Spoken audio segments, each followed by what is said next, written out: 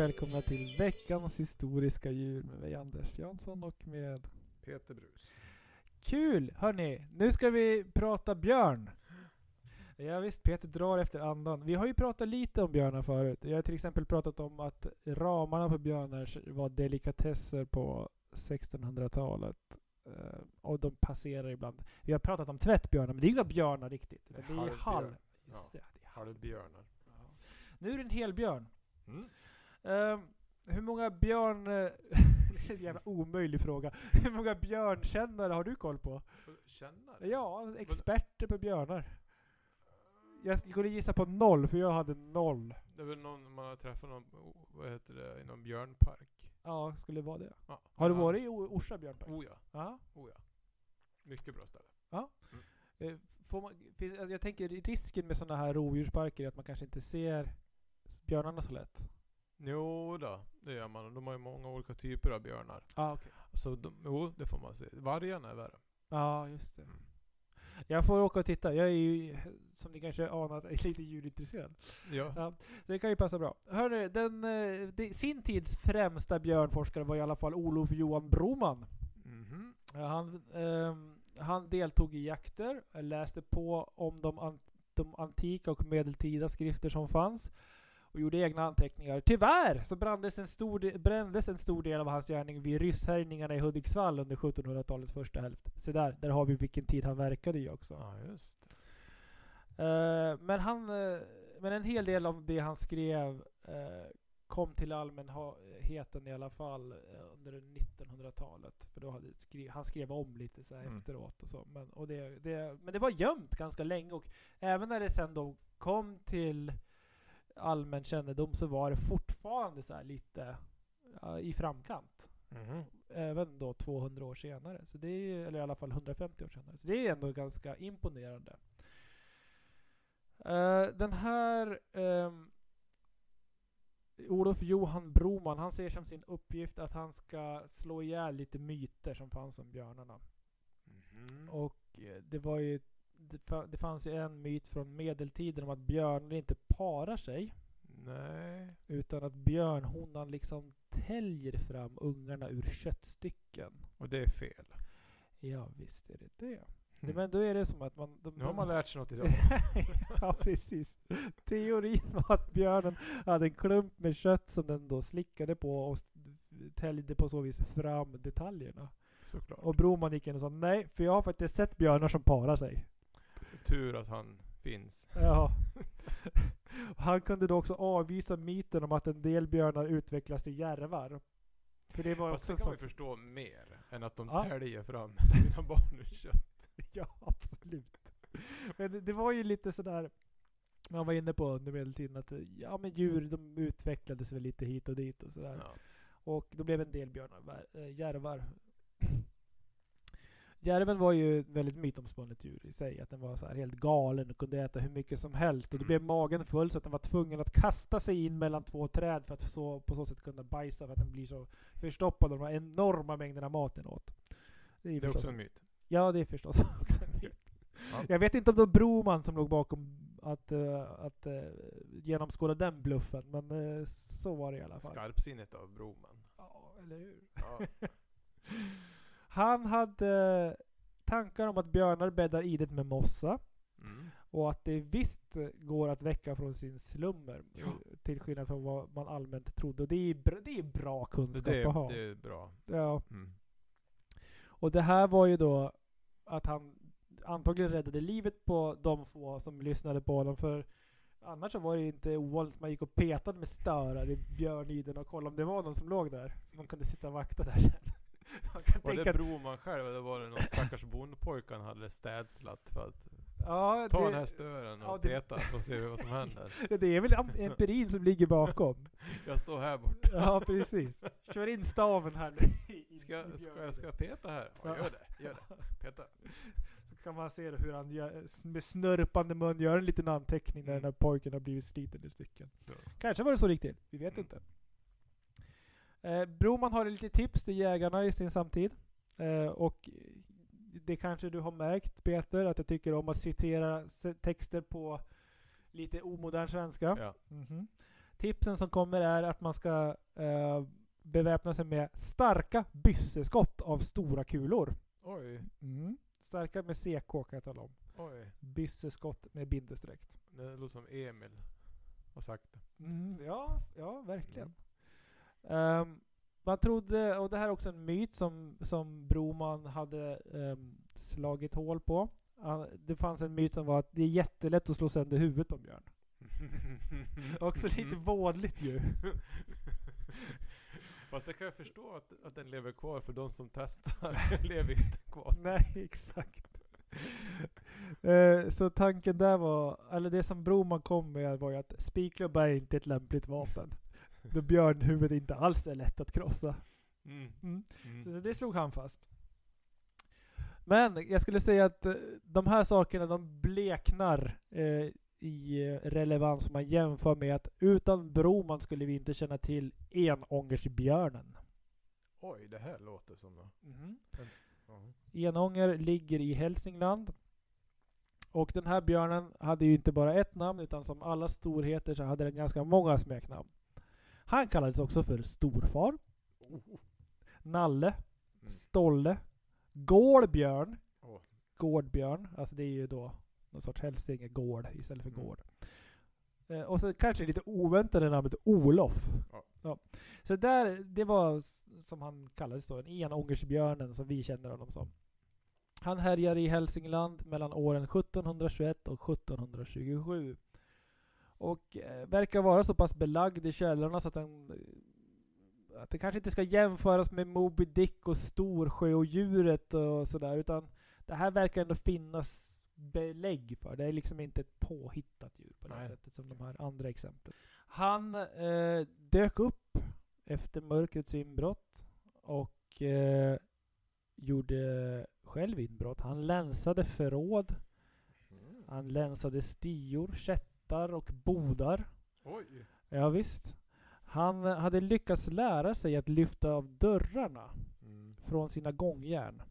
Och jag tänker det är ganska grovhuggna grejer på 1700-talet, så man kan ju se hur det går till. Han lyfte av dörrarna och kunde komma åt godsaker. Och sammanlagt ska då enångersbjörnen ha dödat cirka 200 tamdjur. Nämen. Det här med att björnen var så duktig på att öppna dörrar fick ju folk att tro att det här var en människa som hade blivit en björn. För det här var inte en tanke man var helt främmande för. Att björnen skulle ha i sig var ett magiskt väsen, att man kunde skifta hamn och anta björnhamn. Och det är väl antagligen därför den här björnen kallades för Olof. För att man trodde att det var Olof som hade gått och blivit en björn. Har Tolkien, alltså J.R.R. Tolkien, läst om enångersbjörnen när han skapade karaktären Beorn? Vi vet inte, men vi vet ju att det ändå är ett ganska utbrett fenomen där med tanke på hamnskifte. Jag tror inte att Tolkien skulle ogillat att höra historier om enångersbjörnen. Så vi kan anta att så är det. Han hade gillat det. Ja, vi slår fast. Ja. Ja, det är bra. Det fanns två teorier då om den här björnen. Antingen rörde det sig om en människa som förvandlades till en björn som jag nyss nämnde, eller om att det var en spåman eller liknande trollkarl som kallat björnen till trakten. Här går vi ju inte vetenskaplighetens tjänst, men om vi får spekulera fritt här, Peter. Vilken hade du föredragit? Vi tror ju såklart inte på det, men vilken hade du föredragit? Om det helt klart den där spåmannen. Ja. Det får man säga. Men kan vi utesluta det? Ja. Till motsatsen är bevisad så får vi hålla den dörren lite på glänt också. Ja. Nej, men sånt är alltid spännande. Ja, visst. Herregud. Jag har jättelite koll på tron på spåmän under 1700-talets Sverige. Det är väl något annat att gräva i vid något annat tillfälle. Ja, det var väl någon form av folk tror det också då? Ja, jag tror det. Det är väl, man har väl inte riktigt släppt det med häxorna under 1700-talet, så att det är väl kanske åt det hållet då. Nej, och Hälsingland var väl också ganska hårt drabbat av häxprocesser. Ja, visst är det så. Så att nej, men det kan jag tänka mig.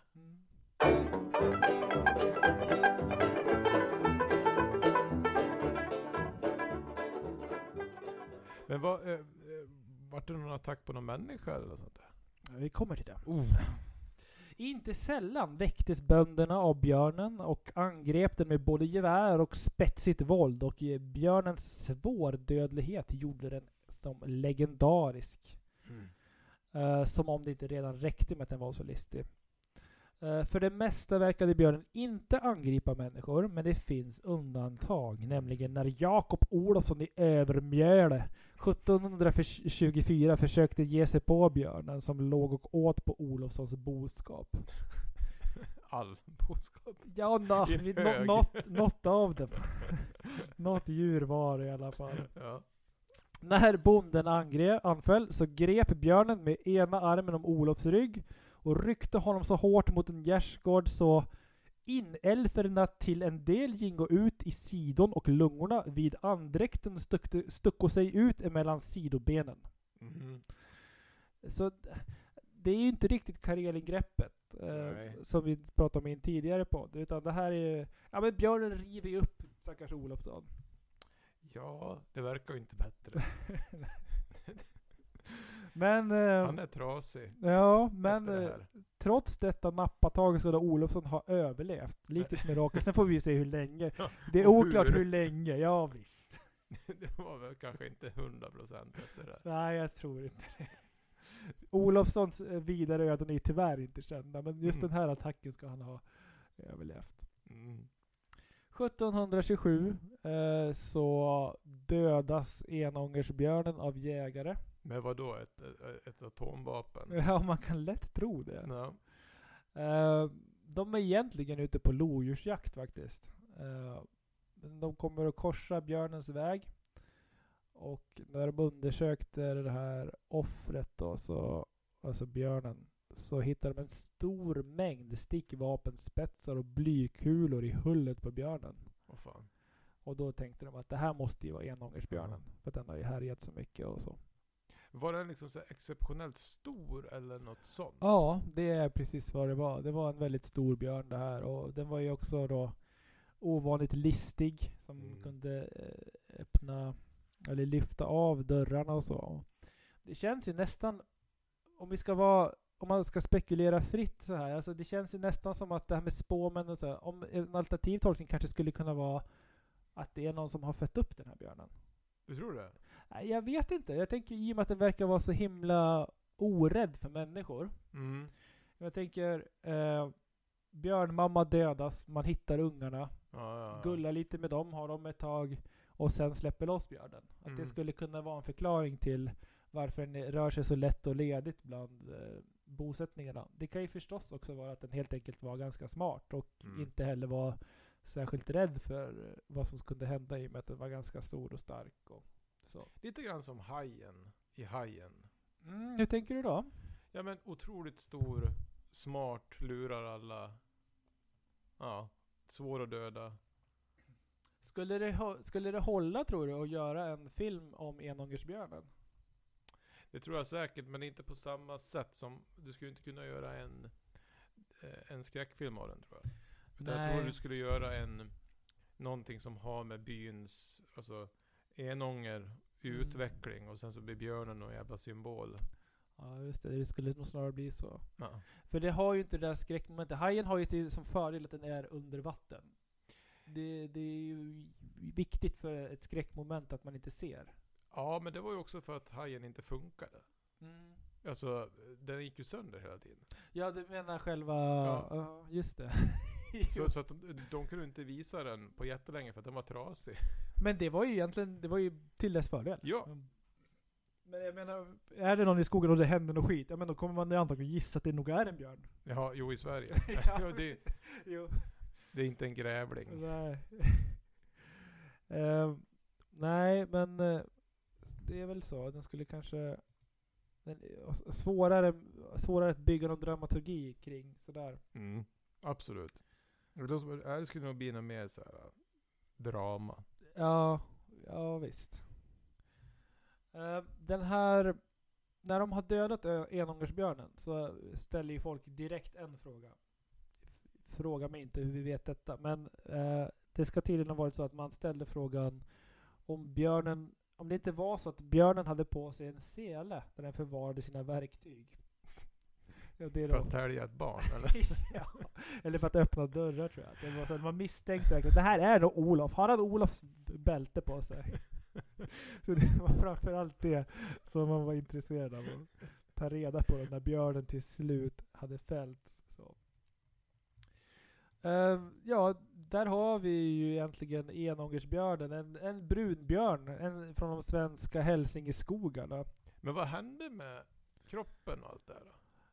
Nej, men det är oklart. Det finns inte i källorna, utan vi vet bara att man dödar en björn och att man hittar en massa, likt en gammelgädda, en massa gammalt fångstvapen i hullet på den här. Jag får anta att man gjorde någonting med fällen, och jag får anta att den här björnen åts upp. Ja. Jag tänker med Hälsingejägarna hade väl inte för mycket mat på bordet alltså. Nej, troligtvis inte. Jaha. Det var en svensk hajen. Ja, exakt. Jag ska lyfta den här boken som jag har tagit reda på. Det är ju en jättebok om björnar. Den heter Björnen, passande nog, i mark och kulturen av Sunny Björklöv. Så den kan rekommenderas för er som vill fördjupa er i björnar. Men allting som... Alltså jag tror att vi har uttömt Enångersbjörnen så pass mycket som det går faktiskt.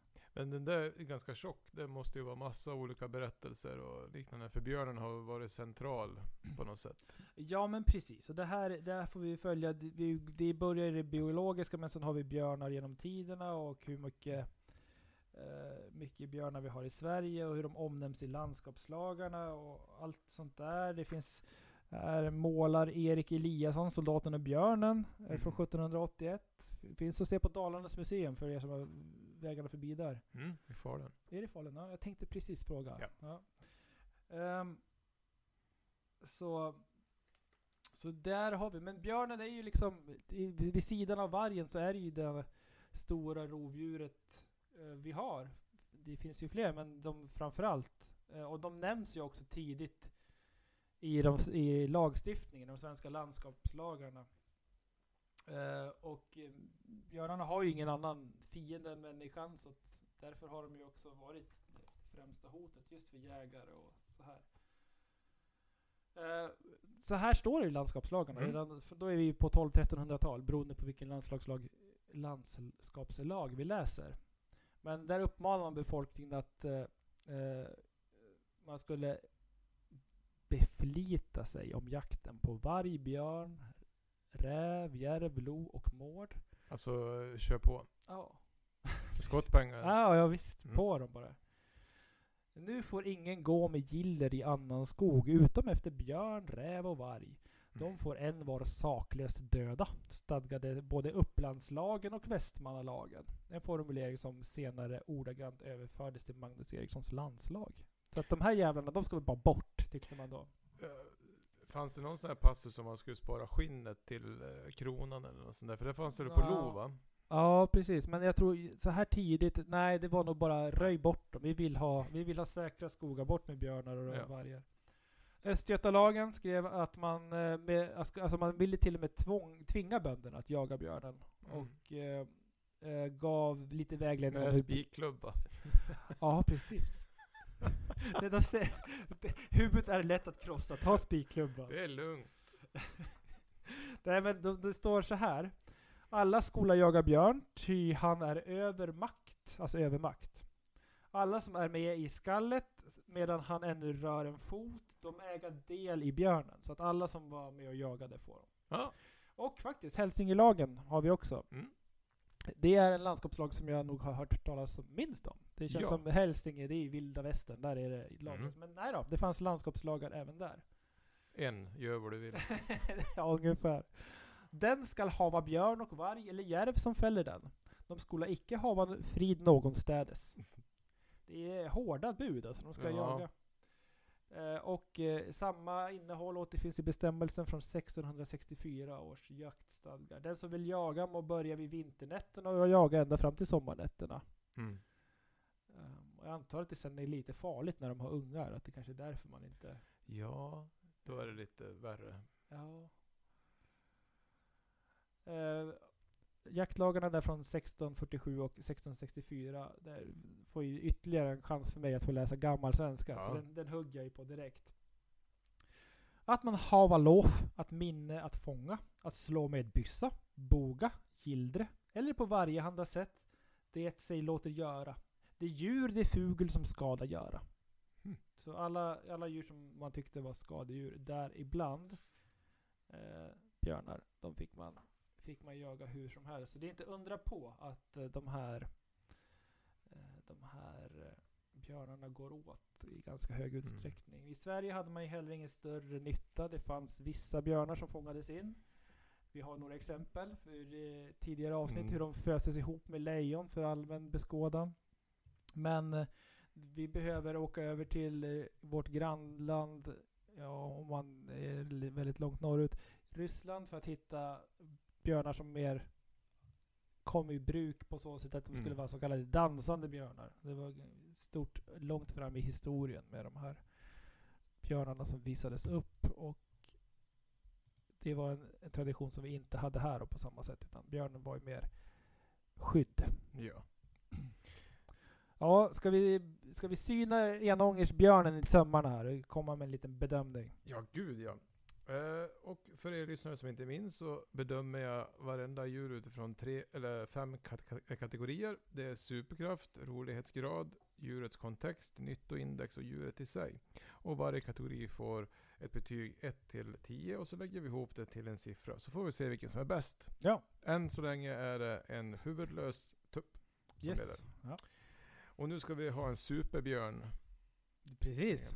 Och vi börjar väl nästan i den starkaste kategorin, nämligen superkraft.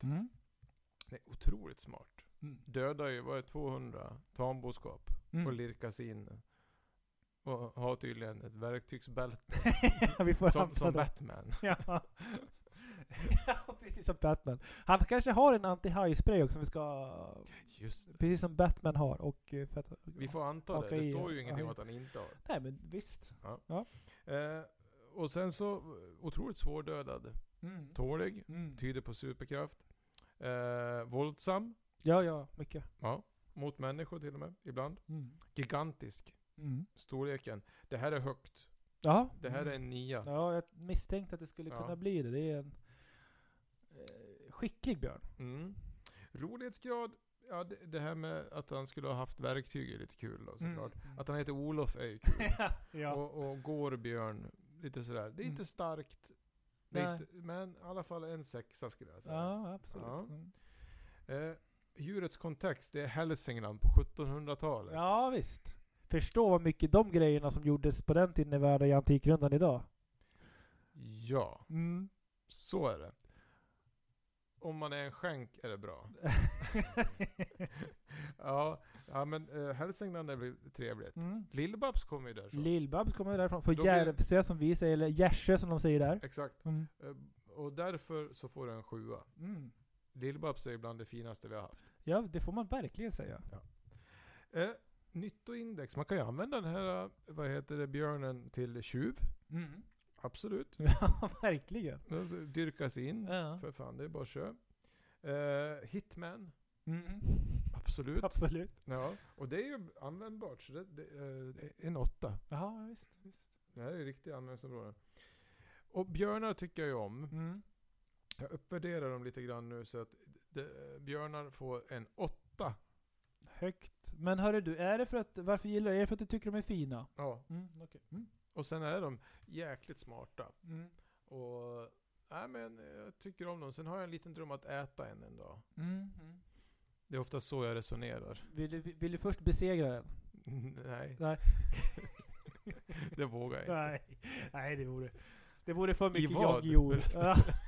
Ja, precis. Monopol. Ja, men där skulle du nog ha en ganska god chans. Ja. Då ska vi se, hur mycket blir det här då, tror du? Ja, det är en ganska hög siffra. Det är 15, 24, 30, 38. Ja, det måste ju vara segrare. Nej, tror jag inte. Nej, men ändå ett väldigt bra resultat. Kul att höra tycker jag. Det var alltså Veckans historiska djur om enångersbjörnen, eller gårdbjörn, eller gårdbjörn, eller Olof, eller Nalle, eller vad det nu kan ha kallats för någonting. Jag tror, ja, vi får se om vi träffar på några fler björnar i den här programserien.